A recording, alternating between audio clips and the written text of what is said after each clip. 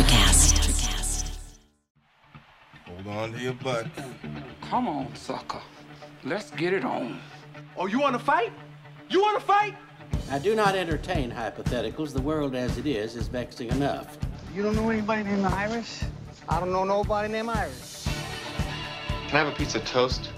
I don't give a damn what you think you are entitled to. We are changing the course of history as we see it. That is what Western demands. How could you do this to me? Really, I want to know. Why did you do that? What you feel only matters to you. Step back for 1 minute and look at the big picture. And that's all? No, not for the real fire. We offer you a bond, a family that very few can understand. Help me. Help you. And don't do drugs. Or whatever movies with Wesley and Iris. What up, and welcome to Or Whatever Movies. I am your co-host, Iris, and I'm here with my older brother, Wesley. Today, what are we talking about, Wes? The Tax Collector. Now available on VOD. On Amazon Prime at a premium, yeah. That said, Capone is already on Prime. That's kind of crappy. So we paid like $20 for that for like a couple months advance notice? Uh-huh. Thankfully, millions listened to that episode, and it really launched us into the stratosphere, so... You know, I feel like this sarcasm is holding us back. You got to be positive about our podcast. Karma doesn't mean anything. You're saying it contributes psychologically to my state of mind? Karma is not the same thing as universal energy. Okay. Whatever, free radicals. You got to get in the spiritual mindset for this film because there's definitely a spiritual element. It's very spiritual energy, and Conejo's definitely going hard with the dark evils. Wait, you mean Conejo played by Conejo? Yep. Talk about legitimacy. Oh yeah, is Shia legit in this? Yeah. Shia, dude, you go visit Shia, and he'll open his shirt, and he has a giant tattoo on his chest that says Creeper. Which is hilarious because we never saw him in anything but a three-piece suit. Yeah, you did. Remember when Conejo is torturing him, spoiler, and you see a brief glimpse of him on FaceTime, and he's vaguely tattooed when she's hacking his legs with a hammer, and you're like, oh, that's what that dedication was for. Right. So you're talking about the tattoos that Shia LaBeouf got permanently inked into his skin for his role as Creeper. Not a Creeper tattoo, a full chest tattoo, i.e. all the things that Creeper would have in real life growing up in the hood. Which he could have done with makeup for the purposes of this film. But that's not Shia's bag. Because he's an artist. He's an artist. And look, I really think the guy is a good actor. I think when he gets into this mode, he inhabits a role so thoroughly. He was talking like a bumpkin for a long time, all the way through the press for Peanut Butter Falcon, which he was probably at the time in the process of making Honey Boy. And in true Creeper fashion, he's completely absent from any promotion of this movie. Of course, he's the main source of controversy in this movie, but he's nowhere to be found. Ooh, controversy. Yep. I like controversy. Yep. Let's get into that. Yeah. So David Ayer, who directed it, or Ayer, depending on who you ask, is also a white dude who was born in Champaign-Urbana and raised in Maryland and then came to the streets of LA. But neither of them have represented this film in any of their press. They've been letting Bobby Soto handle a lot of the press and interviews and some of the Latino cast because this movie has very much been embraced as a Mexican, in this particular case, cultural movie. David Ayer he's no stranger to this kind of movie. He did Harsh Times and End of Watch, and he wrote Training Day. So he's no stranger to this type of movie. Shia LaBeouf, I think, is, but he is not present because he's letting this movie be presented by the all Latino cast. Probably a good move. Right. And so Shia has also not been present. That hasn't stopped the controversy centered largely around Shia, who's on screen, as being, quote, in brown face for this role. Yeah, no, the word has been said, and David Ayer himself released a statement saying he's not portraying a Mexican. He is a white kid who grew up in a Mexican culture. But we have been raised and around this environment in LA our entire lives. That's a thing. That's totally a thing where people of any race, because Bobby Soto himself, who plays David, said that Cholo doesn't specifically refer to color, it's a culture, and anybody can be a Cholo. and anybody who grew up in that lifestyle. And maybe Shia got tattooed for this role to earn his credibility, to earn his right to represent, because he's wholly committed, as a white guy who grew up in a Cholo neighborhood might be, as Creeper was. But why Shia? Why Shia for this? Does he have a connection with David Ayer? Yes. So Shia was in David Ayer directed Fury with Brad Pitt, and he was one of the members of the Tank, and no less committed. David Ayer called him the most committed individual he's ever worked with, and that's undoubtedly the truth. I mean, the controversy swirled around about Shia's craziness back then. He pulled out a tooth, or had a tooth removed, because he felt it would be more legitimate. He was supposed to have a wound on his face, which he continually reopened with a knife for a real wound for continuity. So you can see those scars on his face. 2 of them are prominent on his cheek all throughout The Tax Collector. They really played that up. He decided that a guy, I think he was a gunner or a mechanic on the tank, he decided that that guy wouldn't bathe very regularly. And because there was like 8 people crammed into that little tank, he decided not to shower for realism. Doesn't method kind of end at physically harming yourself? One would think. So there's a line, because obviously inhabiting his character is a mindset and it's a cultural identity, but he's not a murderer. He's not a hitman or a tax collector, hopefully. Was he convincing as a bodyguard? That's essentially what Creeper was. I mean, he was a torturer and he was the devil or whatever, but essentially he was David's bodyguard. Yes, and he, I think, is convincing. Unfortunately for Shia, like a lot of actors in Hollywood, his stature doesn't lend itself to being imposing or frightening. He looks like a kid in a 3-piece suit. He looks like a scrawny dude. He's not a scrawny dude. Shia is pretty jacked and definitely committed. Everything that can possibly be done to make him be Creeper, he does. He just doesn't quite look the part. He's kind of a little guy. He looks the part next to Bobby Soto. I think that as a team, they make sense. They're both kind of scrawny dudes who are like badasses. But the Napoleonic complex is strong. He's definitely committed. He's got guns on both ankles, Glock in his belt, machine gun in the trunk. He's fully ready. He's ride or die. Yeah, he's scarred and maybe missing a tooth and scary looking and intense. And he is a good actor. He's not meek in personality in any of the roles he's been in, more so in person where he's kind of shy. But I think he's convincing enough. They were both overcompensating a little bit, though. Like, they didn't need to be quite so snaky in your face.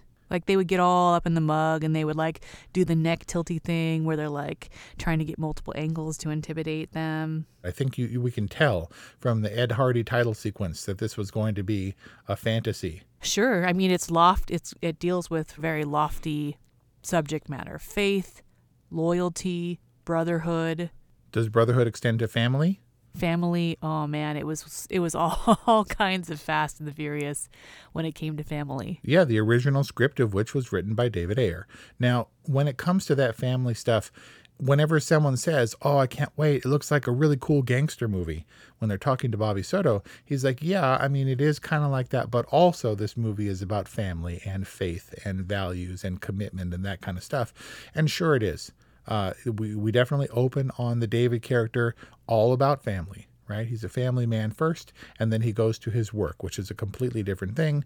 His work, however, the shop that he owns is also run by his family until he has to kill people that aren't his family or get money from them. And if they don't pay, he kills them. Or get his family back from people who aren't his family. Right. Yes, it's definitely about family, but so was Goodfellas. Goodfellas was all about family. It's still a gangster movie. Yeah, but you can't mix like Italian gangster with like Bloods and Crips gangsters. No, Creeps would have been appropriate too. But yes, you can, and watch me do it. Goodfellas is all about family, and the Fast and the Furious is definitely, the Vin Diesel character is definitely family-centric. It's still a car movie. It's still a racy movie. Goodfellas is still a gangster movie, and The Tax Collector is still a gangster movie. Although, how come we don't see Creeper creep? Yeah. We know that he's widely regarded as the devil. And if you've heard of Creeper, you've heard his name in association with the devil. That adds legitimacy to his character. I don't know if they filmed those snippets. They put him up in the hazmat suit and covered him in blood for one shot of him smoking a cigarette, but it was effective. And at a lean hour 35, you would think that this movie had a tremendous amount that they left on the cutting room floor. I'm not sure why, because I think everyone wanted to see Creeper. If he was originally plugged in as the token white guy to get butts in the seats, or in this case, eyes on streaming, it was effective. But I wanted to see Creeper, and his death was impactful, but maybe just because I was like, oh, really? We're losing him already? I guess we're hanging with David now. Yeah.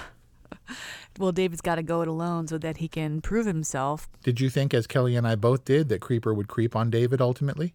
No. You never thought he would turn? Because he did say, I would die for you. And then he did. Creeper was loyal. Creeper was like a attack dog, loyal to his owner to the end. Creeper was like Shia LaBeouf level dedication to the role. Creeper was as loyal to David Creeper as Shia was.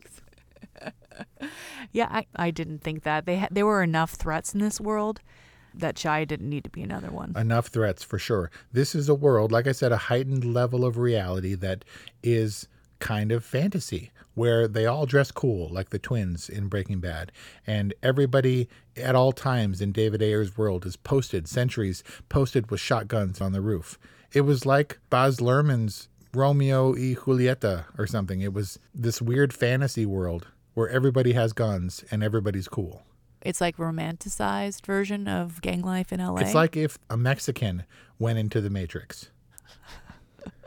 I don't know that it was that far. I mean, maybe there aren't machine gun shootouts every day in LA, but I certainly wouldn't put it past the real gangsters and vatos that roam the streets of LA. It's definitely what some people would want to be doing. I'm sure the mob isn't as glorious or glamorous as it appeared to be in Goodfellas, and people really like that movie.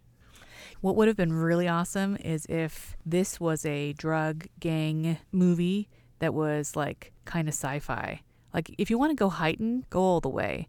I thought that when in David's monologue to someone he was collecting tax from, he was like, you don't not pay your taxes because the wizard is, they know everything and they're psychic. Like, I seriously thought these were like gangsters and drug dealers with clairvoyance, and they could see people not paying their taxes in advance, and then they'd put the hammer down. Like Vato Minority Report. Did you legitimately think the tax collector was elevated beyond reality and was like a fantasy movie? Well, yeah, for a time. I mean, I was trying to get my footing in this world and really understand, but I could sense right off the bat that it was a heightened kind of romanticized reality. And I thought that when he was, and it was obviously very spiritual, and I thought that maybe God was telling them who wasn't paying their taxes so that they would know to collect and they would make sure that things don't slip through the cracks. I mean, obviously this cleared itself up pretty shortly thereafter, but now that I think of it, like, why not go all the way? We've seen the drug ring, drug lord movies and television shows ad nauseum at this point. So it's only a matter of time before we take it into a sci-fi realm. But ad nauseum is the problem. This is firmly rooted in Mexican culture. And yet, was there anything in The Tax Collector that was new or novel? George Lopez in a dramatic role? Yep, George Lopez in a dramatic role and swearing. I guess Shia LaBeouf in his role. As soon as this movie opened, within 5 minutes, I was like, okay, when is John Barenthal going to show up? Because didn't this seem like the ideal movie for him? You know what? Shia was kind of Lee Iacocca in his three-piece suit. Yeah. But John Barenthal's a great gangster. Yeah, he's imposing, he's menacing. I guess he could be brown. I mean, look, if we're talking about brown face, go back to the amazing Cliff Curtis, who did Training Day. Great character actor. He definitely played a Mexican guy. Smiley, he played a vato and he was hardcore, and no one gave him crap about it. It was just a different time. Training Day already is almost 20 years old. Yeah, I don't get what all the fuss is about for Training Day. Like Training Day and The Departed, I'm like, who cares? You don't care about those movies? Or you don't care about how they represent? People are obsessed with those movies. I don't know. I mean, I watched Training Day a lot, and this is what probably gives David Ayer the most legitimacy in my mind, not even directed by him. Now, he hasn't just done this type. He did Suicide Squad and he did Fury, which were worlds away thematically. But none of those really stuck in the way that people were hoping. He's a thing. I don't know if he's the biggest thing. Like, I fully thought that this was a breakout film for new Mexican-American or Angelino talent. And I think that's because David Ayer has his niche here. And I apologize if I'm mispronouncing his name. But You would think that Knives Out would have been a cute feature by a director with real chops. And then you find out that Rian Johnson did Looper and Star Wars and these much bigger, different types of movies. And yet when he comes back into his own and does what he is arguably best at, it stands out. This does feel like a prominent feature about Mexican-American and in particular crime life in LA that could have been handed off to someone young like Antoine Fuqua when he did Training Day, or the Hughes brothers when they did Menace to Society. It does feel like a young filmmaker's formative vision, right? Spike Lee, Do the Right Thing. Exactly. That's exactly what I was thinking about. Although Do the Right Thing wasn't his first film. It was She's Gotta Have It. Was it? That was his breakout film after, his NYU stuff. Okay. But so firmly rooted in the culture, David, for the role he has, he's a family man, yeah, but that's obviously his weakness in all of this, right? It's the soft spot that you would press if you want leverage on this character. You don't see Conejo with his family. He's all about work and machismo off the charts.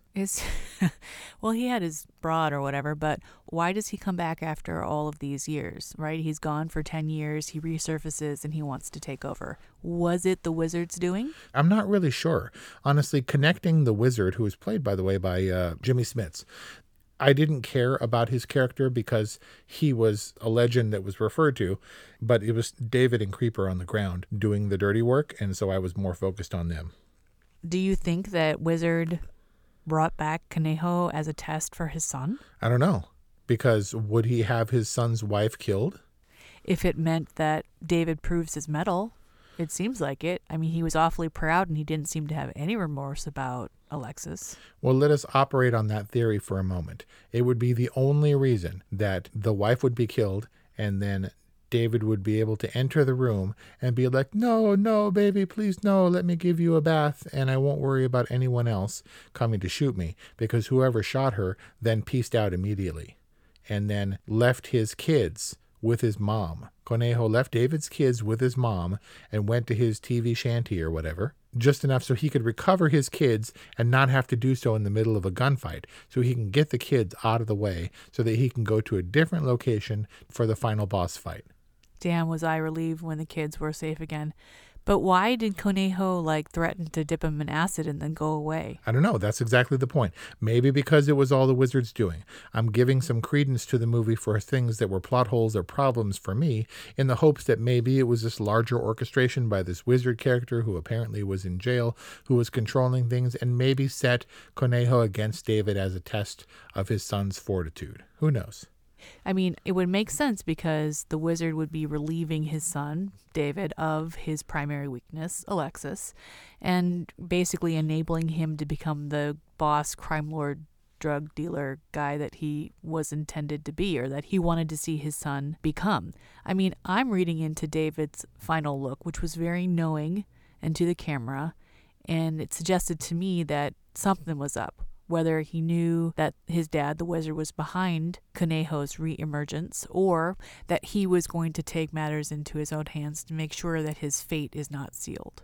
I mean, you say that Creeper was out of the game too soon, which I agree. I would have liked to have seen more. I would have liked to have seen his Creeper reputation pay off. As bloody and as gruesome and graphic as this thing was, I don't know how much more I could have taken, but... So I thought, this movie is about Creeper and David and their brotherhood. And then when he died, I was like, oh, okay, so I guess it's not.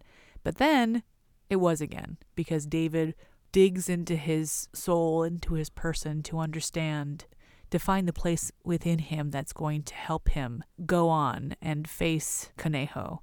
And he finds that strength in the loyalty and the connection that he had from Creeper. He found his inner Creeper? He found strength and resolve in the dedication that Creeper had to him, and David applied that to facing down Conejo. So yeah, his inner Creeper.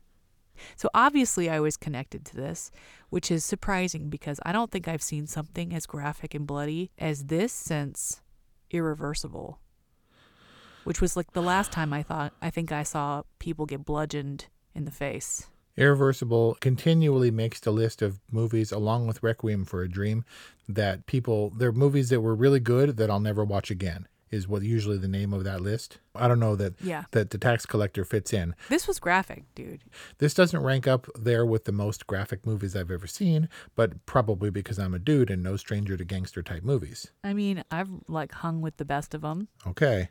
Did you watch Faces of Death growing up? Yes, because you made me watch it. No, I didn't. Yes, you did. You just short of tied me to chairs and made me watch crap like that. That's really dark Friday, and unfounded. What's the Elm Street thing? Friday on Elm Street? Nightmare on Elm Street is what you're going to compare to Faces of Death? In terms of overall trauma, yes. Who are you, the sneak? Nightmare on Elm Street, if you were to watch it today, is comical. And bloody. His face was all burned and stuff. Yeah. Oh, was it? Like the mask that you see that's the exact replica of his face at the Spirit Halloween store now? Nobody cares. It's all in your mind. I'm just saying, what are you talking about? I didn't choose to have these things in my mind. You forced me to when I was a kid, and now I can hang. So, for better or for worse. How did David kill Conejo? Because it seemed to me like he killed him with his own barbed wire jewelry, like some kind of half-assed chainsaw. Is that what happened? I mean, he had a machine gun, and then there was the toilet bowl cover. Yeah, but beyond that, I mean, it was a fist fight. He was a judo dude. Right. He was all skilled at grappling or whatever you call that when you're rolling around the floor. The film, I think, started out as being real and felt real, and he was grounded in family life, and then it quickly descended into this surreal kind of dreamy other world where you thought it was a sci-fi movie and everybody has guns and they all pray. It started like a sci-fi movie, but then it settled into its heightened realism. And maybe my association with David Ayer firmly rooted this in what I expected to be a grounded reality.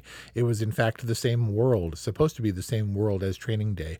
Clay Sloan, who was the leader of the Bloods when David returns, the guy that was getting beaten up, who played the Bone character, was also Bone in Training Day. Oh, really? Yeah, and the Hillside Today gang that they talked about was also in Training Day and Hard Times.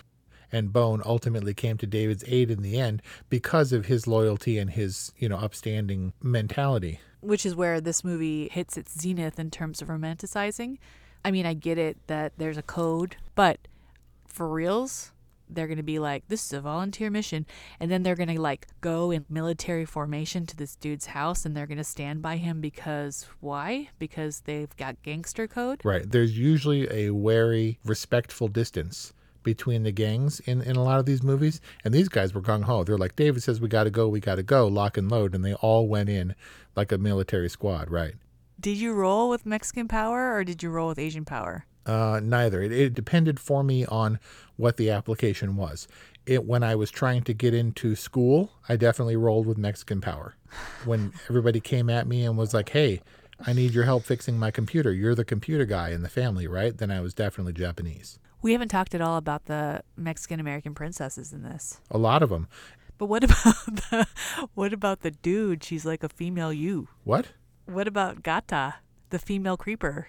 Oh, the yeah. female creeper in the 6-inch stilettos. Yeah. And so that was my concern going into this movie is the transporter had the dumb, and I think even Once Upon a Time in Mexico or something dumb and Robert Rodriguez related where female assassins wear lingerie when they kill people. And so Gata, that was her name. She was the lady that came into the party, right? The one that got all in his face. Yeah, she was the black lipstick wearing, conejo massaging female creeper. Yeah, she is in full prominence on the in some of the posters in her underpants in front of the Sugar Skull with David and Creeper on either side in silhouette. And so I was like, it's going to be one of those movies. Why do they always have to be sexualized? This is going to be dumb because maybe this movie is dumb. I mean, Suicide Squad topped out at over 2 hours and it was still so much left on the cutting room floor that some of the characters weren't fleshed out in the way that they were supposed to be.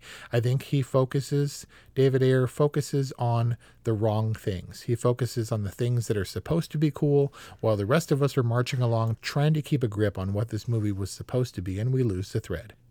Just because women are liberated and can also kill and get into the fray or whatever doesn't mean that they have to be hypersexualized. I mean, basically all the women in this film were either overtly sexualized or they were like insouciant, contemptuous vato bitches who like just were around to give tood when like David needed a little tood getting. Or they were like Alexis when they were like, oh, she's innocent and she's a princess, and yet she counts the money and finds out there's 20 grand missing. Like, what? Like, how is she pure and innocent if she's like in the family business and counting stacks of money on their bed? Yep. And you're not going to get an argument from me about that. It's a different kind of movie. It's a movie by dudes and for dudes, and it's nothing new. So that's okay? No, so it's not okay. You're basically a dude, bro, and you had a hard time finishing this movie, and Kelly didn't finish it. This movie doesn't have the female audience. It's just, this is a world where women are hot, and dudes are also hot, and dudes are also murderers. And dudes are also womanizers. Yeah. But Bobby Soto said that this movie, he was glad that it was going to be a movie that didn't try to teach us anything or didn't have any lessons. It was just fun where you go and have fun and hang out with your friends at the movie theater or at the drive-in or on video or whatever, and you enjoy it. And it's a fun movie with a lot of Latino representation. Sure. And it was, except it wasn't all that fun and it wasn't all that well made. You want to go for fun and meaningless and just, go American Pickle. Yep, or Troop Beverly Hills.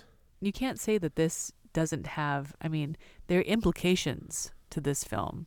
It's dealing with race and violence and gang activity and LA subculture and faith and loyalty and family and brotherhood and drugs. There's stuff going on here. You can't just write it off as being fun. Yep. So, why don't you give your review once for once first? First for once. If I said that I thought that The Tax Collector was good, I wouldn't know how to justify that. It wasn't bad. It wasn't unwatchable. It was a little rough, I had to admit, but maybe it was all the kid stuff that was getting under my skin. This is a movie that I can't justify as being good, but it wasn't boring to watch in the literal sense of the term. But I think The Tax Collector, despite me really liking Shia LaBeouf, was boring. So if you had a more nuanced rating system, as I do, you would say that this movie is whatever? Let's not speak in hypotheticals here. Because this movie, for me, was pretty whatever. But you're a dude, bro.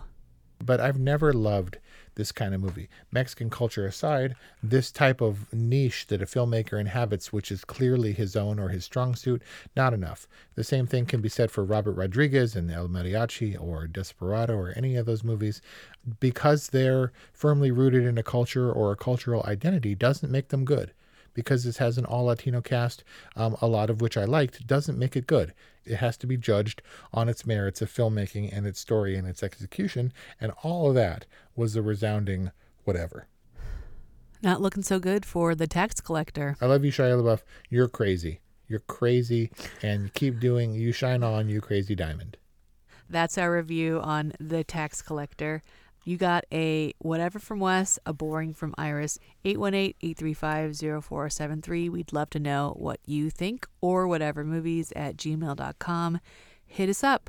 Subscribe to our podcast. It helps people find us. We are still growing, and we appreciate your support. Thank you for listening, and we'll see you next time. Are you passionate about saving the planet for future generations? Do you want to learn how to do it? If yes, then you need to tune in to the Nature Backed podcast. It's a talk show covering the changing world around us, from renewable energy, sustainable agriculture, circular economy, to ESG and social innovation. Don't miss this opportunity to discover how you can join the movement and make a difference. Subscribe to the Nature Backed podcast today on your favorite platform and get ready to be amazed. Welcome to Ringside with Ray and Prince. My name is Ray Leonard Jr. Oh, is that the set? No, that's just my dad. My name is Prince Daniels Jr. Daniels again with a big home touchdown. On this show, we come to humanize athletes, entertainers, business executives. We're going to see what makes them tick. Tuesdays, 10 a.m. Pacific time on Spotify, Apple, Amazon, and wherever you get your podcasts. We'll see you there. Peace and power. Electricast.